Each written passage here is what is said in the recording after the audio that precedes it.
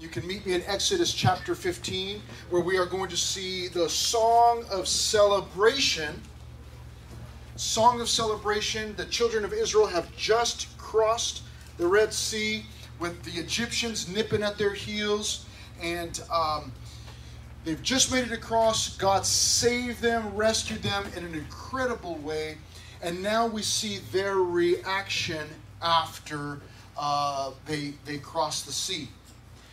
Exodus chapter 15, as you are opening up there, it was the 2010, it was way back in 2010, 10 years ago, June of 2010. It was a Wednesday morning, and I was sitting on the edge of my bed with a backpack on.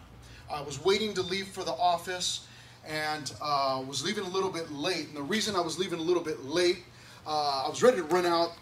But the reason I was leaving late is because in South Africa, at that very moment, the men's national soccer team was playing in South Africa at the World Cup. Now, I don't know how many of you know this, but soccer, and I know I talk a lot of trash, and I always say soccer is the best, but soccer is actually the most popular sport in the entire world. You can look that up if you want, and I think it's like soccer and then cricket, I think. But anyhow, we were watching the men's national teams, the U.S. men's national team. And soccer games are 90 minutes long, 90 minutes. So you've got 45 minutes in the first half, and then you got like a 20-minute half where they get to go rest, and then you come back for another 45 minutes. They will have, at the end of the half, they will have something called stoppage time.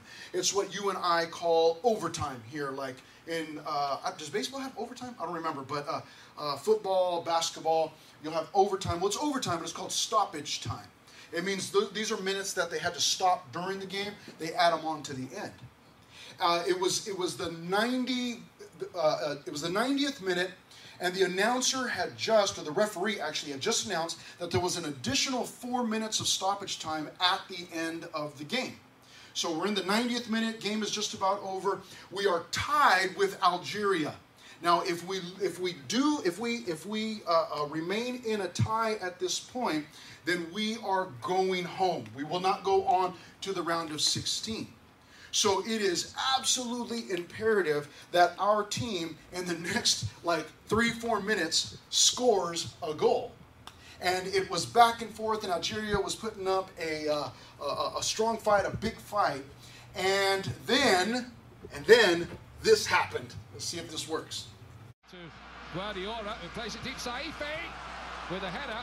Howard gratefully claims it. Distribution, brilliant. Landon Donovan. There are things on here for the USA. Can they do it here? Cross, and Dempsey is denied again. And Donovan has scored.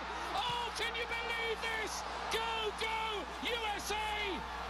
Certainly through. Oh, it's incredible. You could not write a script like this.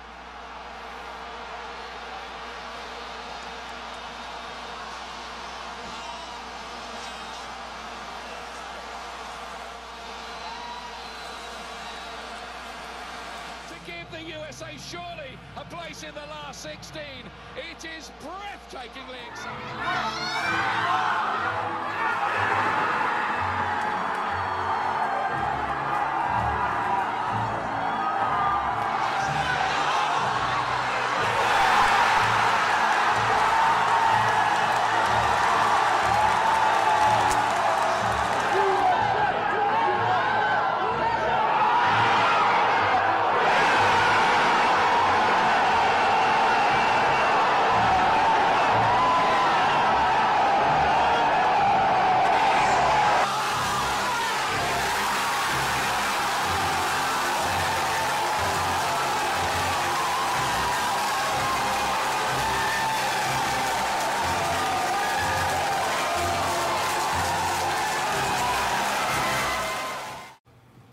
Incredible. We were in my room. There were 6 of us in there, myself, my wife, my kids, and we erupted, and it sounded like one of those pubs right there. I had my backpack on. I'm getting ready to leave. He scores a goal. We jumped up, screaming and yelling. People in my bed, my little tiny bedroom, watching TV. Just all 6 of us. People crying and just I can't believe it. It was so stinking exciting. For us, it was like, USA, USA, America, all the way. It caused us, what happened there, what Landon Donovan did, our goalkeeper, Tim Howard, getting the ball, throwing it immediately, and us scoring that goal caused us to react in a certain way. When you and I get to Exodus chapter 15, we find that their song of celebration is very, very similar to that. Something monumental had just happened in their lives. Something actually much bigger. I know it's hard for me to admit this, but something much bigger than a soccer game. Something much bigger had just happened in their lives. They had been slaves for 430 years. And now for the first time in their lives, they are set free, no longer having to answer to the Egyptians. And because of that, they erupt in celebration. We'll take a look at it here. 3 main divisions: Moses, Miriam, and then Mara. Let's move on to our first section, which is verses 1 through 19, Moses. In verse 1, then Moses and the children of Israel sang this song to the Lord. Now keep in mind, they've just come through the sea with the Egyptian army nipping at their heels. They made it out by the skin of their teeth because God protected them. And because of that, Moses becomes, he goes from born into slavery, and then he was an Egyptian, and then he was a goat herder. Then he came back into Egypt and was used by God to bring the people out of Egypt. And now, add to his resume, worship leader. Because all of a sudden this guy erupts in worship. Verse 1, Moses and the children of Israel sang this song to the Lord and spoke, saying this: I will sing to the Lord. And why? For he has triumphed gloriously. Now, Moses, what he does here first in his worship song is he sings of God's former victory. What God had just done, which is, although it's immediate, it's just happened, it is now in the past. This is what God has done. Now, this is an important element to our worship. You and I, when we are singing to God, we are singing of what God has done. Notice again in verse 1, I will sing to the Lord. He declares that. This is what I'm going to do. Why? For he has triumphed. It's past tense. He has triumphed gloriously. It's for what has just taken place. Like those thousands of people all over the world that were celebrating, like me in my tiny little bedroom, screaming like a madman with my kids in there. We were celebrating because of something that had just taken place. Here in verse 1, we find out, it says that he has triumphed gloriously. God has triumphed. The horse and its rider he has thrown into the sea. Now, in the event that you are new or you don't remember what exactly has taken place prior to this, the Israelites had been enslaved in Egypt. God has just finished saving them God did this, the Israelites did not. God just saved them by drawing them into the middle of the sea. God had opened up the sea miraculously. They had gone into the sea, and then God closed the sea on the Egyptians, thereby wiping them off the face of the earth.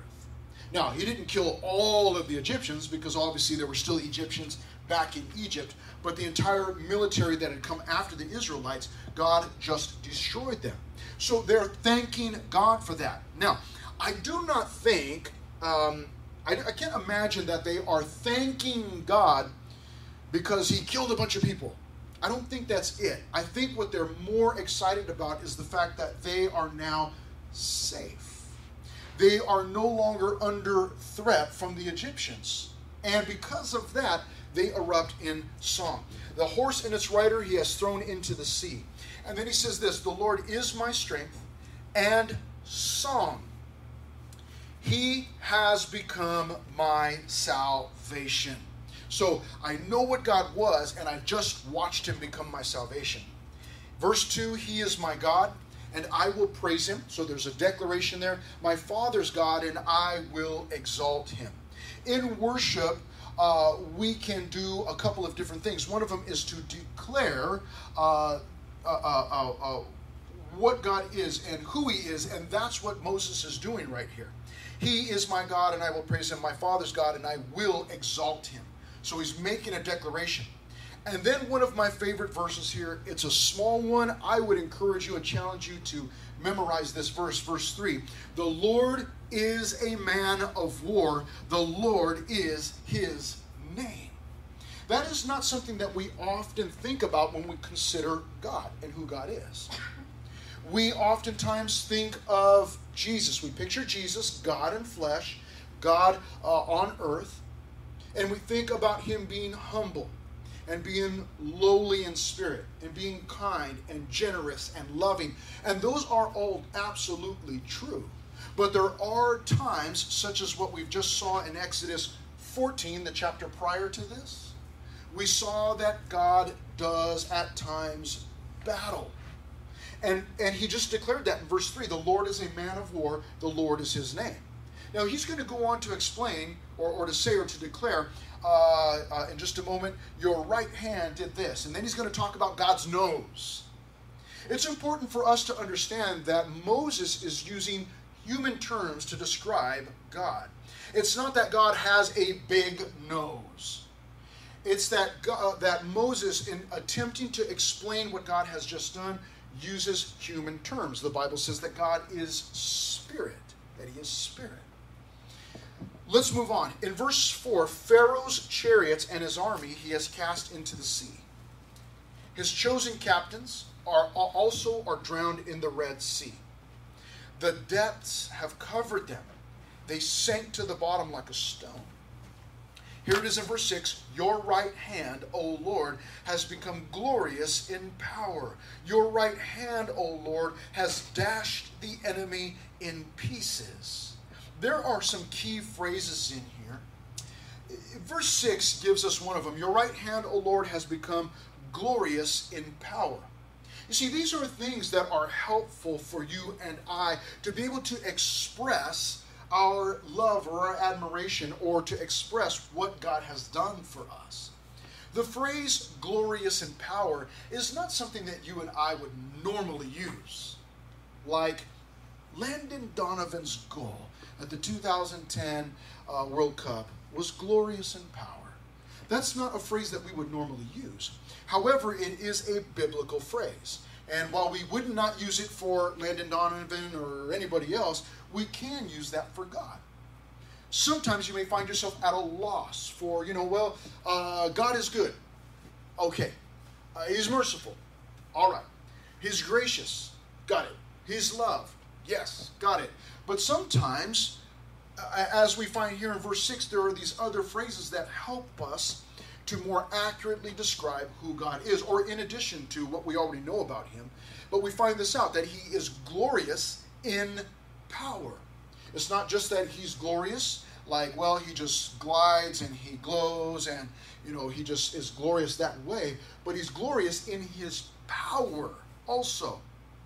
In verse 6, at the second part, your right hand, O Lord, has dashed the enemy in pieces. This is something that God did. God, you did this thing. Verse 7, here's another one of those phrases. And in the greatness of your excellence. God has greatness of excellence, and it's his excellence. Verse 7, you have overthrown those who rose against you. You sent forth your wrath. It consumed them like stubble.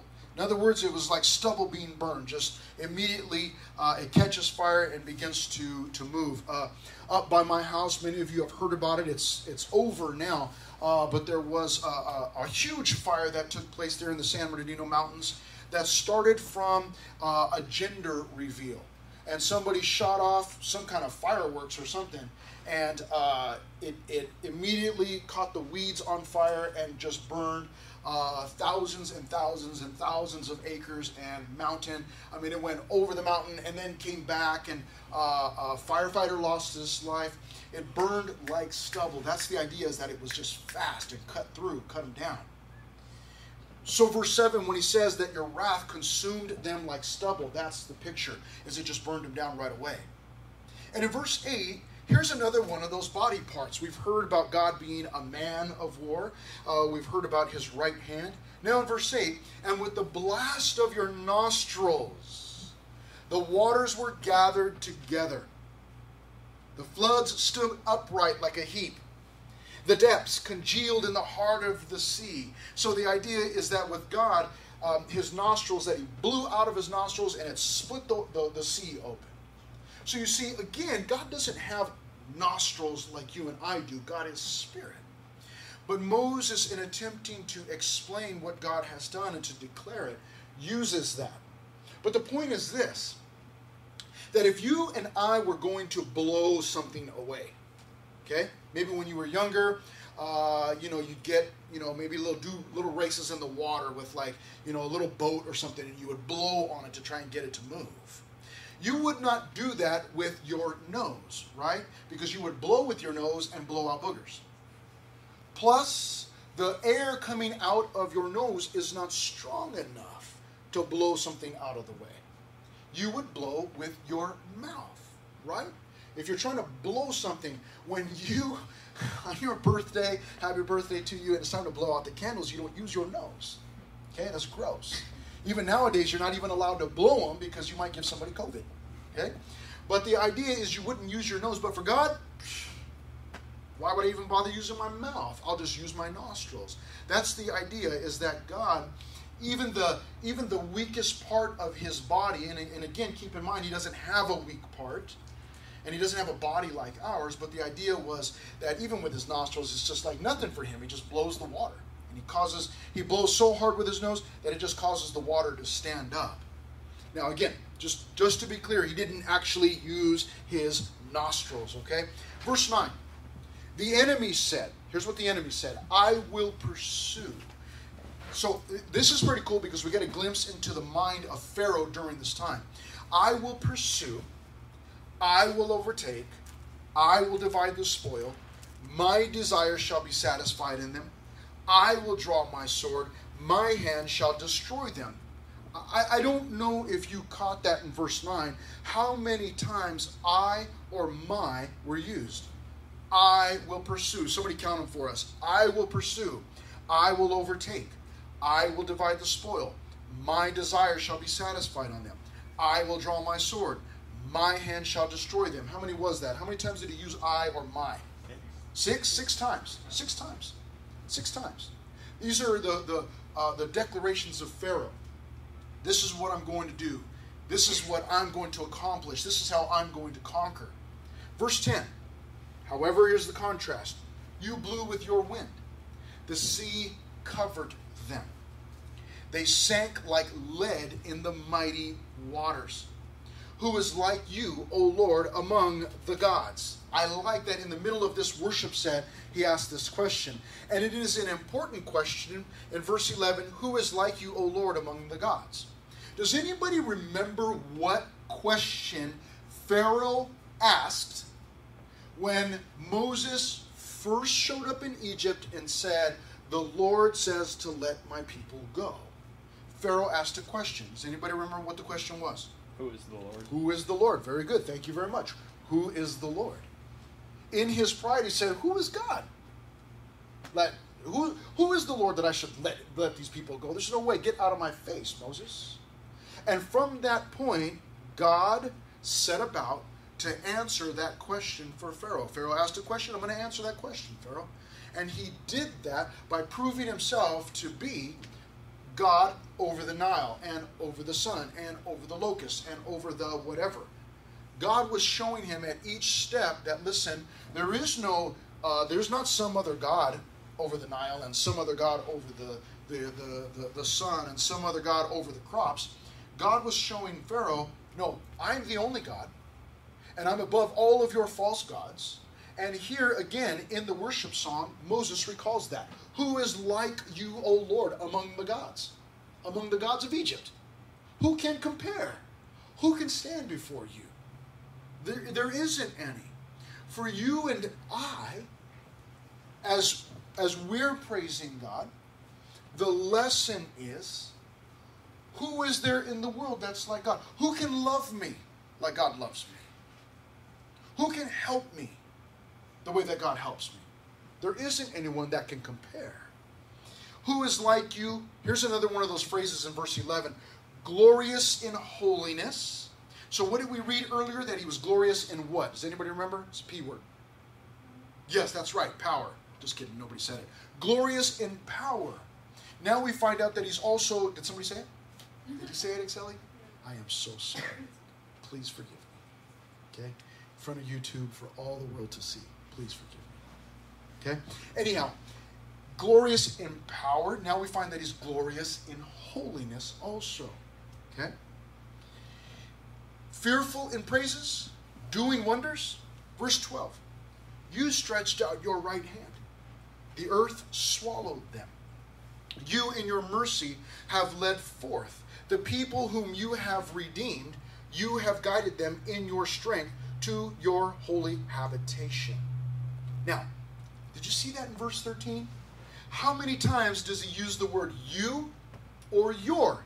Somebody count them for us. Verse 13, you in your mercy have led forth the people whom you have redeemed. You have guided them in your strength to your holy habitation. How many times did he use you or yours? 6 again, right? 6. Incredible. Where Pharaoh 6 times was declaring, this is what I am going to do. I am going to do this. I am going to do that. I am going to do this. God 6 times, we're told here by Moses in verse 13, that it was all about God. You and your mercy. The people whom you have redeemed. You have guided them in your strength to your holy habitation. I want you to know what is missing from this worship song. As Moses begins to lead them in worship, what's missing in this song? What is missing is the thought or the idea or the declaration that the people did anything. It was very clear, it's evident from this song, that it was all about what God had done. He started out by saying, man, you've conquered victoriously. And then he goes on for 13 verses. For 13 verses, he declares all of the things that God has done. I mean, think about that. I won't ask you to raise your hands. But if I ask you to sit down with a piece of paper or shoot me a text with all of the things that God has done, I got to tell you, I'd probably have a hard time coming up with 13 verses. I might be able to get there, but it might take me a little bit of time. Moses just comes out of the Red Sea. He sees the Egyptians wiped out, and he immediately just boom. And he's not even done yet. He's halfway through his song. And he just boom, immediately he just fires off machine gun style 13 things. God has done this and this and this and this and this and this and this. You see, sometimes you and I will run out of things to thank God for. Thanksgiving is coming up, right? One of my favorite holidays. Incredible that we have this incredible holiday where, you know, it centers on thanks, giving thanks, I get it. But we do that by eating too much. Turkey, ham, mashed potatoes, mac and cheese. How many of you have mac and cheese for Thanksgiving? Yes, mac and cheese. Stuffing, biscuits, gravy, whatever, vegetables, you know, vegetables get in the way. But anyways, you know, it's just all, you know, incredible that we have this incredible holiday. But giving of thanks for what God has done. I know what it's like. Matt welcomes everyone. Lights go down. Worship starts. Words come up. Music is cranking. Maybe you see some of your friends up here and you're engaged. Maybe it takes a minute. Maybe it takes 2 songs. Maybe it takes 10 minutes. But you start to wander off. Your mind starts to go. And you could be one moment you're worshiping, and yes, it's a joy to know. And the next moment, it's a doubles are a joy, and all of a sudden you're just gone. Like worship's just out of the picture. And maybe you lost sight of God because of, man, what are we doing later on today, or what happened last week, or man, last night I ate way too many Snicker bars, whatever it is. But it's sometimes it's easy to lose focus. I do it most of the time during worship. You're going to find me in the front because I lose focus so quickly. I'll look at the back of somebody's head, and then it's just like, did I brush the back of my hair today? And then I'm just gone. I'm out. And I've lost sight. And it's not that God is just easy to forget, but it's that my flesh can just wander that quickly. So, man, put me up here where I can't see what's going on. I don't want to think about anything else. And I want to try and get myself in that mindset. But I love what has just happened here. For 13 verses, Moses talked about God. And you and I got to be careful. They didn't say, oh, thank you so much, God, that we are such an incredible people. And the way that we ran across the dry ground through the Red Sea, man, we did such a wonderful job, and I just want to thank you that we're so great. He didn't do that. They didn't do that. It was all about God. Normally I'm the one that's choosing the music videos that go on here for before and after service. And so I'm always looking for new music, and I came across a song a while back, and I'll do this all the time. Some of you may do this. I tend to be one of those people that I'll hear music, and I may immediately like it or not like it, depending on the melody of it, the way it sounds. And then I can get myself in trouble because then, I like the song, and then later on I realize, oh, wait a minute. What are they singing about? Oh, I did not realize that. I didn't hear that the first time. I didn't hear him singing about that thing. I just heard the melody and I just liked it. And so I was listening to this song and I thought, oh, it was actually a live take of a church service, one of their worship songs. And it sounded excellent. And I already had it. I was downloading the video, and it's like, okay, we're going to use this. And then I listened to the lyrics. And this was a worship song, and part of that worship song, a big part of that worship song, were the words, I am good, you say I'm good. And it was like, what exactly do they mean? Like, they're singing a worship song, but it kind of sounds like they're singing to themselves, like, I'm declaring I am good. My mind immediately goes to Isaiah. The heart is the heart. The center of who we are, at our being, at our core. The Bible says the heart is deceitful and desperately wicked. Who can know it? The Bible says your righteousness is like filthy rags. See, and I go there and I'm thinking, I'm not good. So what exactly are they saying in this song? And I went back to do a little bit of investigation. And as I pulled up the church, and I found a message that went along with this song. And it was all about how I am good.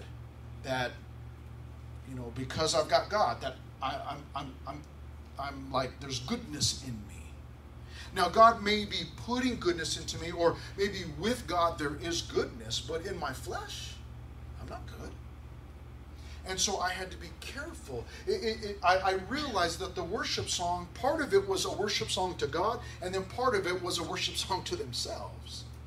And you and I got to be careful that we're giving God glory and not taking it for ourselves.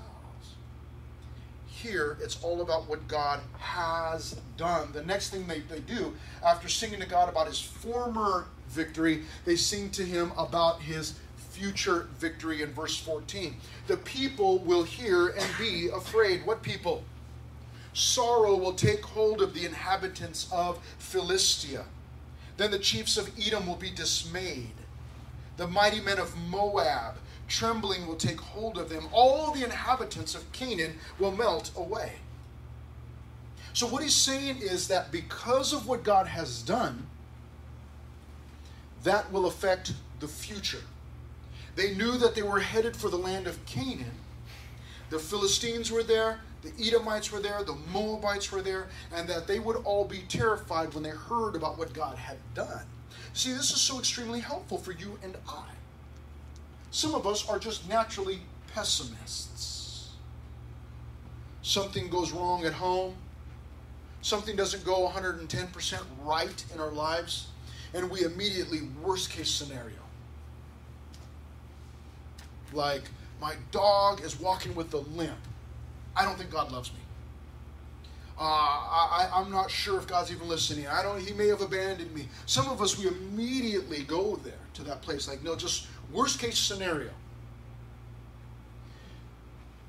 This will help us for the future to remember what God has done in the past.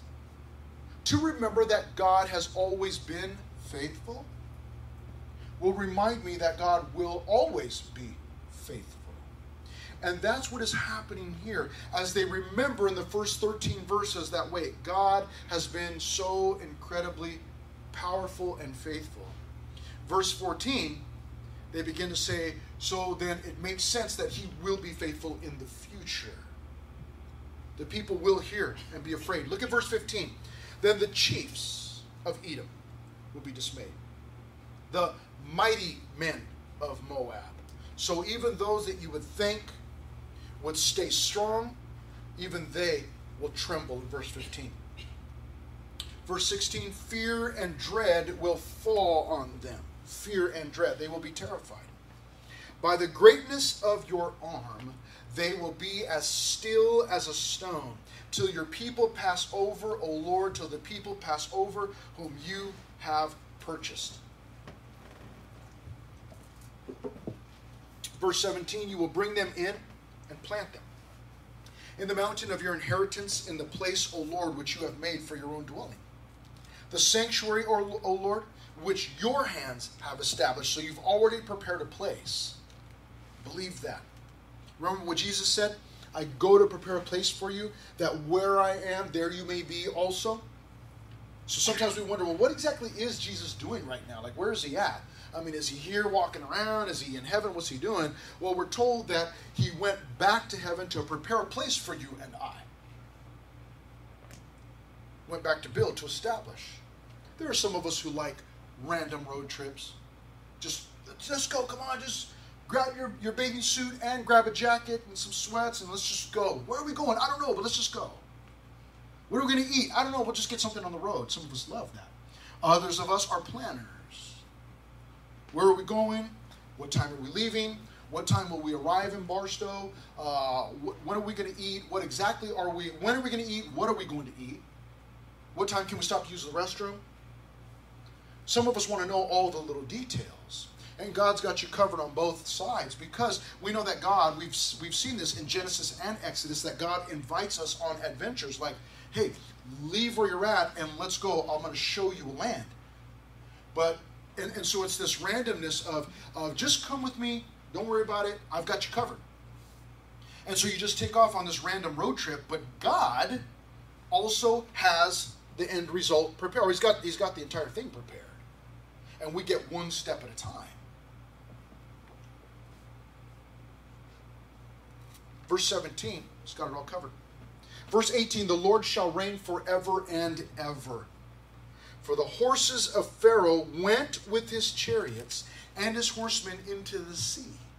And the Lord brought back the waters of the sea upon them. But the children of Israel went on dry land in the midst of the sea. Now, at this point, there is a lady that gets involved in this worship service. Her name is Miriam. Who is Miriam? Verse 20 tells us who Miriam is. Then Miriam, the prophetess. You go, wait a minute. She was a prophetess? A prophet? Yes, she was. She was a prophet. Then Miriam, the prophetess, the sister of Aaron. I get it. Moses and Aaron, and this is Aaron's sister, Miriam. She's a prophetess. It says in verse 20 that she took the timbrel in her hand. Check this out. And all the women went out after her with timbrels and with dances. Cannot be. You cannot have a worship service with instruments and dancing. And yet that is exactly what they did. What they had just experienced by the hand of God, they could no longer contain. They could no longer contain. And along with Moses and the children of Israel singing, Miriam gets so excited and so pumped up and so stirred up that she grabs her timbrel in her hand. She comes out, with her little instrument. She comes out and she's just ready. She gathers up all the women like, come on, let's go. And she brings them all out, and they went after her. They all followed after Miriam with their instruments, their timbrels, and with dancing. So they used even their dancing to worship God. Even their dancing was used to worship God, to celebrate who God is. Sometimes some of us may find ourselves perhaps a little too conservative in our worship, where I don't want to move, or I don't want to clap, or I don't want to make too much noise. I remember many years ago sitting in the back row of a church during worship, and my son sitting next to me, and we were clapping. We're excited. We're worshiping. And somebody came over and said something to my son.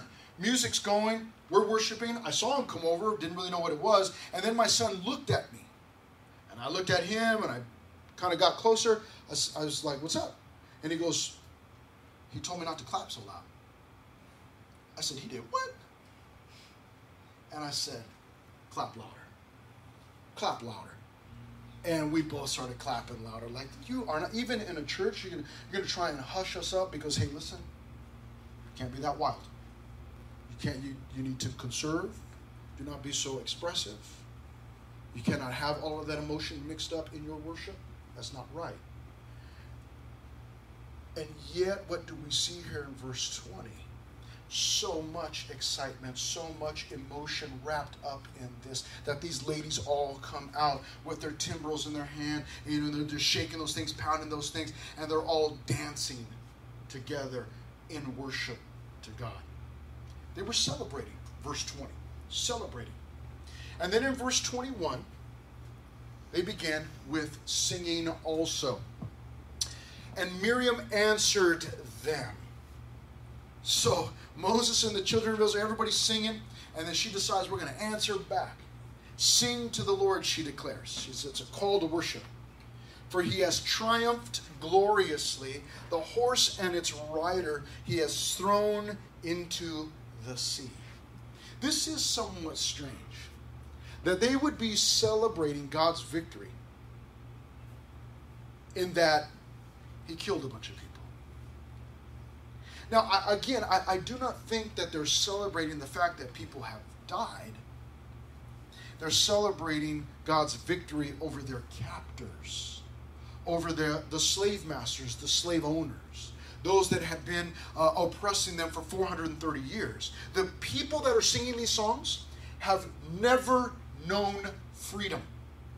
They've never known freedom. Regardless of their age, this is the first time that they have ever been free. They're experiencing it for the first time. And how do they use that freedom? In worship. Now, we move on to our third and final section. Let's finish this thing up. This section is called Mara. So Moses brought Israel from the Red Sea. So the worship service has ended. They've left the Red Sea. Moses is leading. Then they went out into the wilderness of Shur. I like the wilderness. Wilderness of Shur. And they went 3 days in the wilderness and found no water. Okay? What would that be like? I like water. And if I go too long without water, it's no good. I start getting a headache. It's just not a good scenario. Well, you've got all of these people following you. They go 3 days into the wilderness, found no water. They probably had some water in reserve. But remember that they ran out of Egypt. And they ran across the Red Sea. So I'm sure that supplies are in short supply. So they've been traveling for 3 days in the wilderness. They can't find any water. And in verse 23, it says, now when they came to Mara, they could not drink the waters of Mara, for they were bitter. Therefore, the name of it was called Mara. That's bitter or sour is what it is. So the word Mara and the waters that they're about to, or that they wanted to drink, were sour. So their life is filled with sourness at this point. And the people in verse 24 complained against Moses, saying, "What shall we drink?"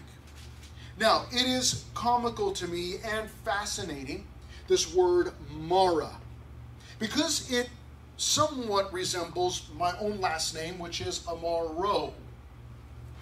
Mara meaning bitterness. What about Amaro? Some of you will not be surprised by this at all, but if you were to Google my last name, you would find that my last name, Amaro, is either Portuguese or Italian, and it means bitter. And yet it resembles Mara, Amaro. I think back to my family history and I think, yeah, bitterness. Here, this place, Mara, bitterness, they find water, but it's not drinkable because it's sour. Why is it sour? I do not know. We're not told that. But in verse 25, we read this. So he cried out to the Lord. This is Moses. And the Lord showed him a tree. When he cast it into the waters were made sweet. There he made a statute and an ordinance for them. And there he tested them and said, if you diligently heed the voice of the Lord your God and do what is right in his sight, give ear to his commandments and keep all his statutes, I will put none of the diseases on you which I have brought on the Egyptians, for I am the Lord who heals you. Then they came to Elim, where there were 12 wells of water and 70 palm trees, so they camped there by the waters. Incredible. They get to this place. Water's sour. It's bitter. You can't drink it. Moses, as he goes to talk to God, God actually shows him a tree. Now, what is this all about? He shows him a tree, and then evidently he instructed Moses to take that tree and throw it into the water. So he does that. Again, faith. This is a journey of faith. They're learning how to live by faith. Because why in the world would I fix water by throwing a tree into it? Well, I wouldn't. I wouldn't do that. It makes no sense. But if God is instructing you to do that, then that's what must be done. And by faith. Now, think about this. If Moses had not, if he had said, God, that is crazy. I am not putting a tree in the... Why in the world would I take this tree? I am going to look like a fool in front of these people. If I go walking, the water's no good. I walk up with a tree and I toss that in the water? Seriously? But evidently there's no question from Moses, or at least it's not recorded. He takes the tree, throws it in the water, and God uses that. God uses that tree to cleanse the waters, so that they went from sourness to sweetness. What a strange thing. What a strange thing. And yet not so strange when we consider that life apart from God, life without the cross of Christ in it, without the tree, is bitterness. That life without God is bitter, it's sour. It cannot sustain. But when I include the finished work of Jesus on that tree 3,000 years ago, once I accept that the completed work of Christ into my life, life can be changed from bitter to sweet, from bitter to better, from sour to sweet. What an incredible picture. If Moses had chosen not to get the tree by faith, if he had not believed God, who knows what could have happened out there? But because by faith he went to the tree that God showed him, he was able to cleanse the water and sustain the people. It may be that you and I are trying all sorts of things. Like, you know what? Life is bitter. The water's bitter.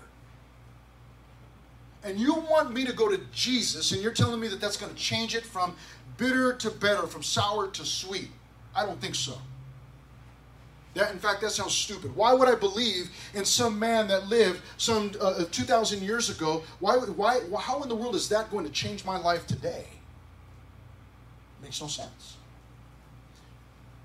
But by faith we go there. And you and I may find ourselves going from thing to thing. Maybe it was last night's party. And man, that's just going to be the party to end all parties. It doesn't matter. Every party that I go to, I always end up the next day feeling empty once again. Maybe it's money. Maybe it's a relationship. Maybe it's whatever it is. But you're just going from thing to thing to thing to thing. And nothing seems to satisfy. And maybe you've tried every single thing except for the finished work of Christ, except for God. Life will continue to be bitter. Will continue to be bitter. It will continue to be sour until we, by faith, find that tree. Until we, by faith, commit ourselves to taking that tree and doing with it what God told us to do. Believing that Jesus died on that cross, on that tree. So we may search and go and travel and chase and go after everything that we can that we think is going to satisfy. And it never will. It never will. It may do it for a short time. It may feel like it did for a little bit. But it will come to an end. So it is best that you and I, like Moses, go to that tree. Perhaps some of us are living off of the faith of our parents. We're here because our parents are here.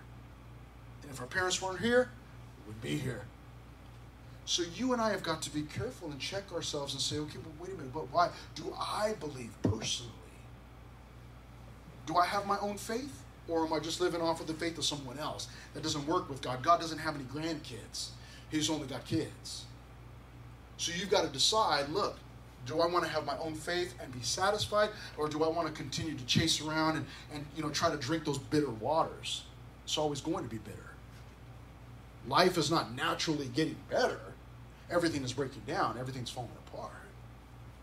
So it is with my own heart. It will not get better. My own heart is going to continue to get worse until I receive Christ into my life.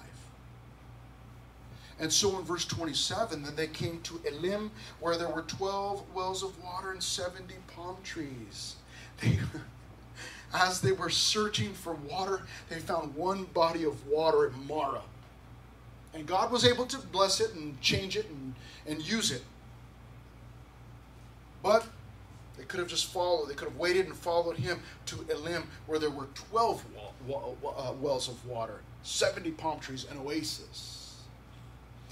It would behoove you and I. That means that it would do us good to just believe God from the get-go. To believe that what he has for us is like 12 wells of water and 70 palm trees compared to this little pond of rotten water.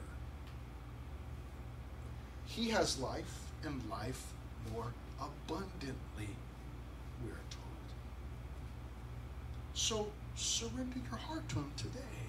If you find that you are withholding or that you're living off of the faith of someone else, surrender it to him today. Say, Lord, I need you in my life. Forgive me for trying to do things on my own. Forgive me for trying to take in these sour waters, this bitter water. I need what you have for me. Forgive me. Give me a new start.